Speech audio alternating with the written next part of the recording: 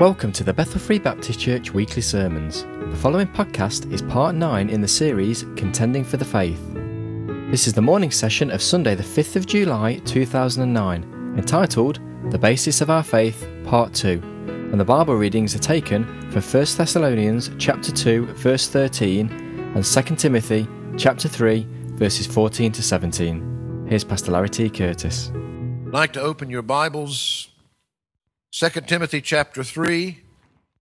We'll be reading verses 14 through 17. While you've got your finger there, flip back just a few pages in your Bible to 1 Thessalonians chapter 2 and verse 13. I invite you to stand with me to honor the reading of God's Word. First of all, from 1 Thessalonians chapter 2 and verse 13. For this cause also thank we God without ceasing, because when ye received the word of God which ye heard of us, ye received it not as the word of men, but as it is in truth the word of God, which effectually worketh also in you that believe. And then in 2 Timothy chapter 3, verses 14 to 17, he says, But continue thou in the things which thou hast learned and hast been assured of, knowing of whom thou hast learned them, and that from a child thou hast known the holy Scriptures, which are able to make thee wise unto salvation through faith which is in Christ Jesus. All Scripture is given by inspiration of God and is profitable for doctrine, for reproof, for correction, for instruction in righteousness, that the man of God may be perfect, thoroughly furnished unto all good works. Father, again, I thank you for this day. I thank you, Lord, that by your grace you reached down one day and saved our sinful soul. Father, I thank you that as we're gathered here today, that, Lord, that we have your word and we have your spirit. We have your promise. And Father, as we come now, we ask for that anointing that it can only come from you. Father, may not just the words of man be heard here today, but may we hear from you. Would you take these words and make them alive into our heart as only you can? Lord, you know the hearts of each one here today. You know. Lord, those that are here that are lost, that have never really been saved. You know those that are here that are saved but are walking afar off, that are backslidden, that Lord, there's something in their life that needs to be dealt with this day. Father, you know the Christians, that, Lord, to the best of their ability, they're faithful, they're walking with you. But, Lord, you know the challenges that they'll be facing. You know the burdens they might be carrying. Father, we commit these needs into your hands. Pray that you would work in each life and each heart as only you can. May you receive all the glory and honor for it. In Christ's name we pray. Amen. Amen. You will notice, if you've looked at your bulletin, if you've seen the notices, that, again, as this is the series that we have primarily been doing on Sunday mornings, today is the 9th in our series of Contending for the Faith. We looked, first of all, at earnestly contending. So there's a fight to be fought for a faith in its fullness, on a foundation that's firm, against a foe that's a fraud. And of course, then we looked next, as we were going through the book of Jude, at exposing the error. And we looked at apostasy historically, and we looked at apostasy here, right now. And then we moved into this mission of experiencing confidence and enjoying contentment. We looked at the necessity of awareness, of attentiveness, of acceptance, of aggressiveness in contending for the faith. In the 7th sermon, we looked at contending for the faith, the fundamentals. What is it that we ought to be willing to fight for, to stand for, to say there is no compromise? I've said to you, there are many things. I have brothers and sisters in Christ I know many men that stand in the pulpit that are far more capable than me.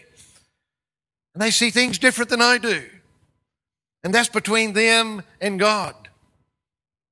I've said to you that there are things that many times people can divide and split over things that are really not even important. We make enemies of people that aren't our enemies. But that's not our biggest problem today, because with the pressures of ecumenicalism all around us, we find that, in fact, we hear many things like, you should stay away from that doctrine because doctrine divides. We say, yes, praise God, it does divide. It divides the truth from the error. It's supposed to divide. We realize that it is not a day when you are going to be popular amongst many of your Christian brethren. When you stand in things that you say, I cannot move, I cannot compromise on those issues. We said that over these next weeks, we're going to look at, first of all, I want you to understand there are fundamentals of the base of the faith. There are those things. That faith has once and for all been delivered to the saints. There are those foundational things that under no circumstances whatsoever can someone not accept and believe and practice those things and be part of the same faith that you and I are part of. There are other things. I've got brothers and sisters in the Lord that I know I'll see in heaven one day. I know that they are not heretics. But I also know that there are differences that are important enough that I could not unite myself and join myself to them in a local body as believers and be in agreement and be in unity and walk in accord with. There are things that are fundamental that you can't fellowship with those people even as true Christians, as true brothers and sisters in Christ, if they don't have the fundamentals right. But folks, there are a lot of things that are important that even though they may not be your enemy, you cannot just pretend that those things are okay. And we'll look at some of those things that are important and that you ought to consider and that you ought to realize that for you to be in agreement with the people, you've got to be in agreement on the fundamentals, but you've got to be in agreement on a lot of important matters of doctrine that you cannot walk. How can two walk together except they be agreed? Amen. We looked at just that whole idea of the fundamentals, and then we began. And we began in sermon number 8 with the first of those fundamentals. I believe the only place to begin, the basis of our faith, the Word of God.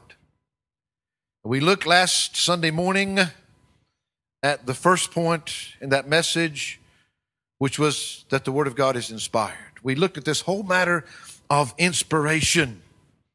And of course, that's vital. And I don't honestly know how anybody can even read the Bible and deny that. God says it himself. All that, of course, say they believe in inspiration of the Scripture are not talking about the same thing that we're talking about when we use the term a lot of times. We looked at a number of those theories of inspiration that man has simply claimed to be inspiration. But we looked at what true inspiration is all about. We're talking about God inspiring, God literally himself breathing his word. We looked at a number of things about what this God-breathed means to us and some of the evidences that are clearly seen, besides the main one, which is the fact that God says it, and that should be enough anyway. We looked at a number of things that inspiration has bearing upon. Illumination, the theme of the Bible, Jesus Christ, the unfolding of God's plan and purpose for the human race through the living Word. That manifestation, the supreme purpose of the Bible, the manifestation of the glory of God. That revelation, God revealing in all of his glory and fullness through the Word. And interpretation. It's important. It's vital. that God's Word be properly interpreted. God gave us His Word, but God gave us His Spirit. He didn't mean for us to read it and get all confused. Oh no, what does that mean? He gave it to us that we can have understanding. As a matter of fact, it's interesting. I don't have time this morning. Take some time and just challenge yourself to look into the Word of God and find out just why God gave. What are all the purposes? It's amazing. You know, the Lord gives us a number of reasons why that we have the Word of God. I can tell you it's all for your benefit. Remember, simply, it's God's Word. We said every word is inspired. Every word is God-breathed. And that Word of God is the very basis of the faith that we must contend for. The inspiration is fundamental to what we believe about God's Word. Now, I've got 5 other things, and I originally said I was going to try to fit all those into one sermon. I didn't lie to you, just misjudged myself. These sermons just seem to grow and grow and grow, and you better be thankful for all the stuff that I have to put aside because, you know, we could, as I said before, I mean, you know, we can't even begin in 2 or 3 or even 4 sermons to cover the wonderful things about God's Word. I mean, whole years are taught you on the doctrine of the Word in Bible colleges and institutes, and you still can't fit everything in. But I want to give you some things that'll encourage you and challenge you to recognize the importance. It really does matter what we believe about God's Word. Now, the Word of God is inspired, we've seen. But I want to say to you, now, I started to say, you'll notice that this is part 2, part 3 is this evening. That's because we've got a visiting missionary speaker next Sunday, and I've only got one more Sunday in the pulpit before that we're going to be away for several weeks. And so I'm going to come back this evening and try to get as much of this in because at my very best, I've only got one more shot at it before I go away. And so we want to try to do that and not leave this message in midstream while I'm gone for a month. So we say this morning that the Word of God is inspired, but just as surely as it is inspired, it is inerrant. Now, what do we mean? What do we mean? We described what we meant about inspiration. What do we mean about inerrancy? I mean, I know, besides your pastor, right? You all know that I never make an error. But when we're speaking about God's Word, what do we mean? Well, very simply put, folks, you don't really even have to go back and dig out the Greek on that. Inerrant simply means without error. It is breathed by God and it is without error. Now, again, you can find all kinds of definitions and lots of different variations on those definitions. You could literally, on this subject alone, you could fill a library with books that have been written on this subject over hundreds of years. Some just simply don't believe or accept that the Bible is without error.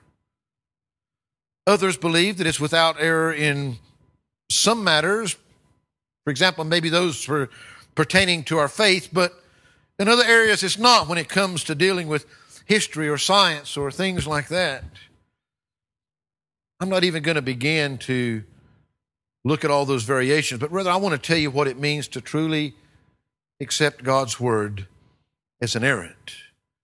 And why you and I, as children of God, it should be fundamental to what we believe.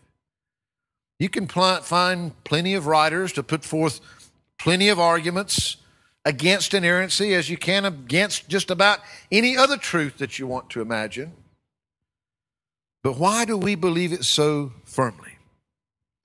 Why am I saying to you this morning that I can genuinely tell you with absolute honesty, I believe this is fundamental to your faith?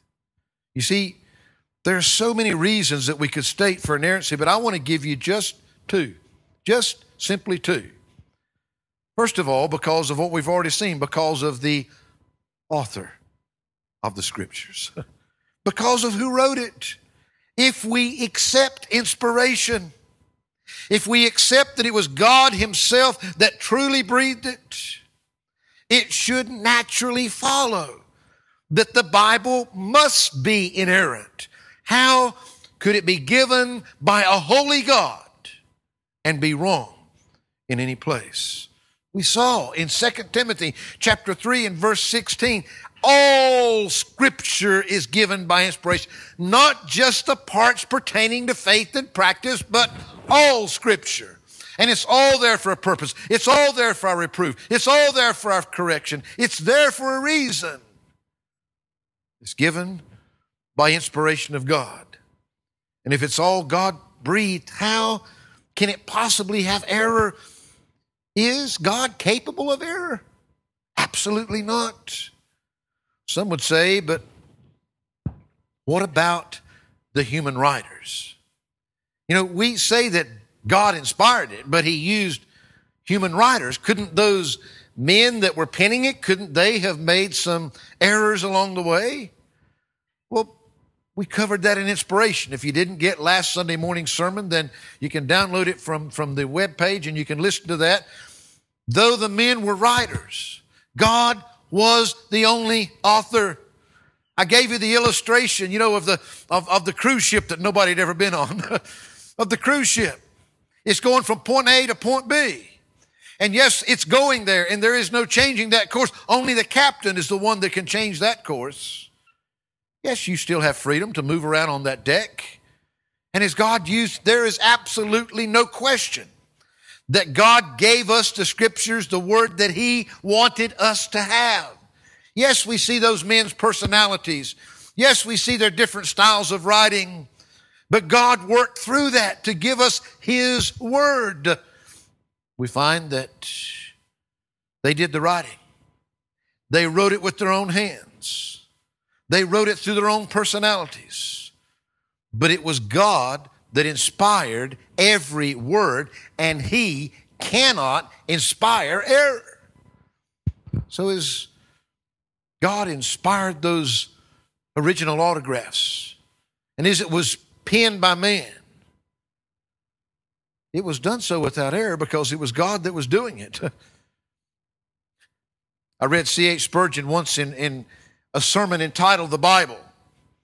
He said these words, he said, "This is the book untainted by any error, but is pure, unalloyed, perfect truth." Why?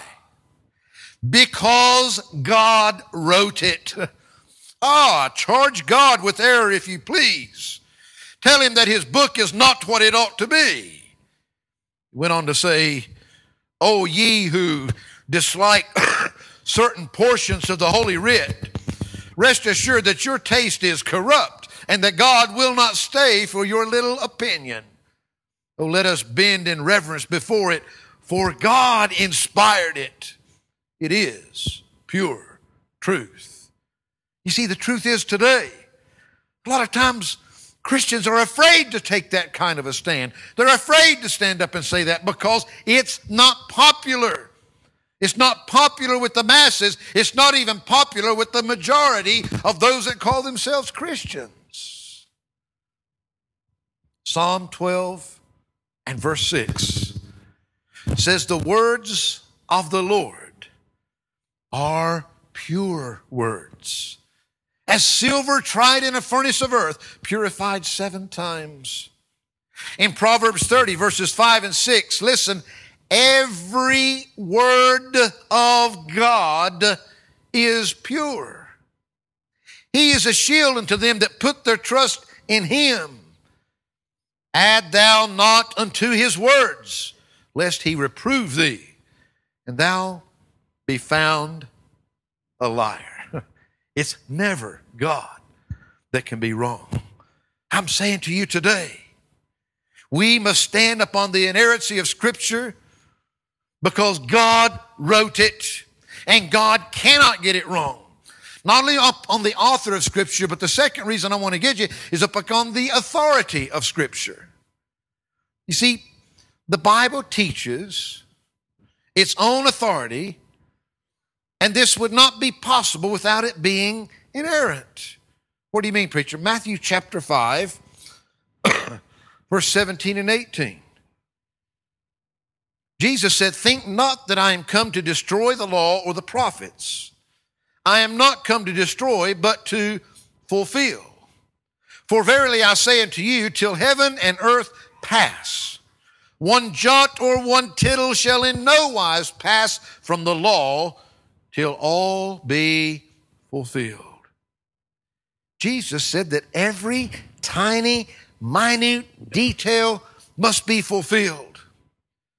Often in Scripture, whether the word is plural or singular makes all the difference in the world. Even the tense of a verb or the use of a single word, whether it's there or whether it's left out. Many of these small details make huge, huge differences. You see, the Bible itself tells us, and we should recognize that if it is God's Word, every minute detail is vital and important. And if you want a second dose of that, come back this evening because we'll get into that part a lot more detail when I explain to you why that we use the Bible that we use. Preservation is a total different thing. But we'll look at those things this evening. Right now, I want you just to grasp this effect. This should build your faith. This should encourage you as a child of God. Jesus Christ, while literally in the midst of asserting his deity as to who he really was to the Jews, and they were so glad about it, they were all picking up the stones and getting ready to stone him. Jesus states clearly in John chapter 10, verse 35, Scripture cannot be broken. It cannot be broken, Jesus said. You see, the only justification we can possibly have for the Word of God to be authoritative if it is from God without error. It can't be absolute in its authority, and yet it contain any error at all, and yet Jesus Christ himself clearly teaches us it is completely authoritative. I think it's a very interesting thing that when you find Jesus there on the mountain being tempted by Satan himself, Jesus Christ, God, incarnate in the flesh, and yet when Satan comes at him and tempts him there, what does he use against Satan? The Word of God. The written Word of God that was already written. He could have told him anything. He could have done anything because he had the authority to do so. He's showing us something. The power of the Word of God.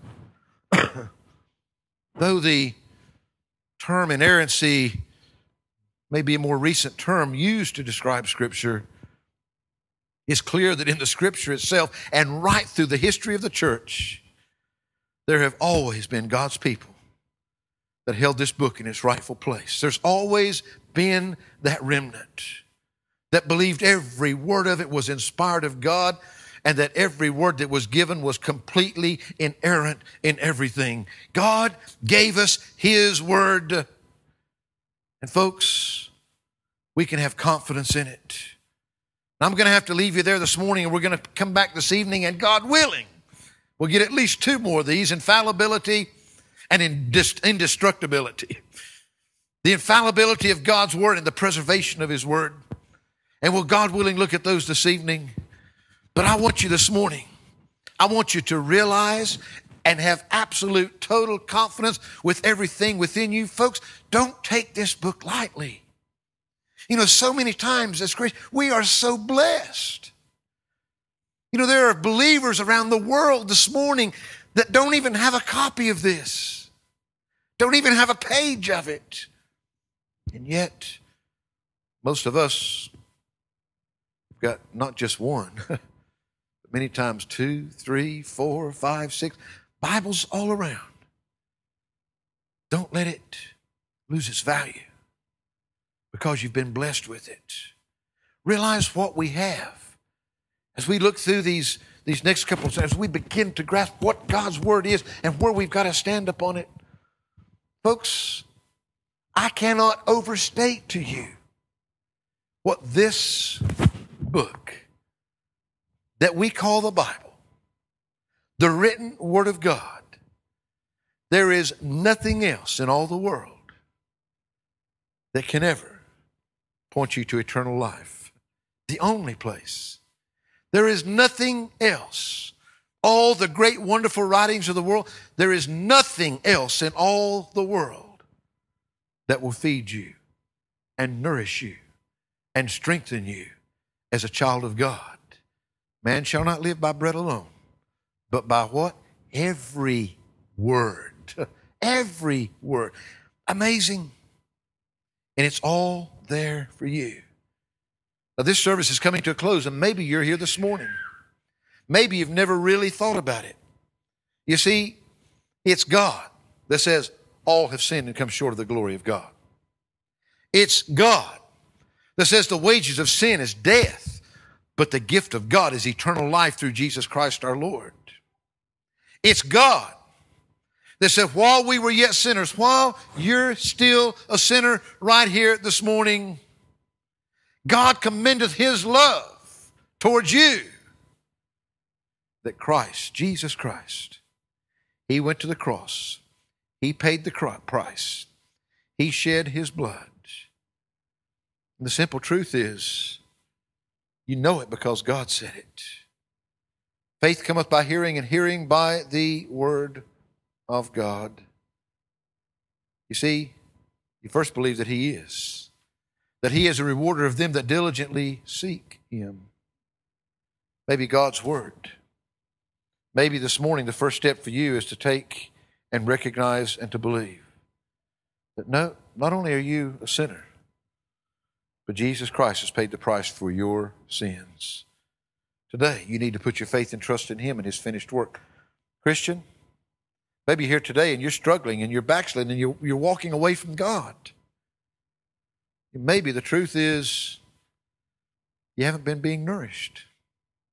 You haven't had, God's Word hasn't had the rightful place in your life. Maybe right here today, this morning. Maybe you need to come and say, I'm sorry, God.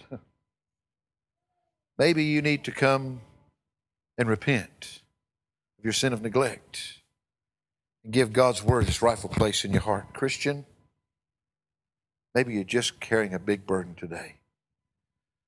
Maybe you need that extra strength. Maybe you need a brother or sister in Christ to pray with you and share for you. We can't save you today. We can't make you walk with God today. We don't have it within our means to meet your spiritual needs. But if we can help you today by praying with you, by talking with you, by any way in the world, that we want to do so. Even as we sing this closing hymn, if you need to come, then please come. We're following the service if you'd like to talk to us. I'm not real concerned about the fashions. What I am concerned about is this, is if God's dealing with you, don't procrastinate and put it off and walk back out those doors and do nothing about it today.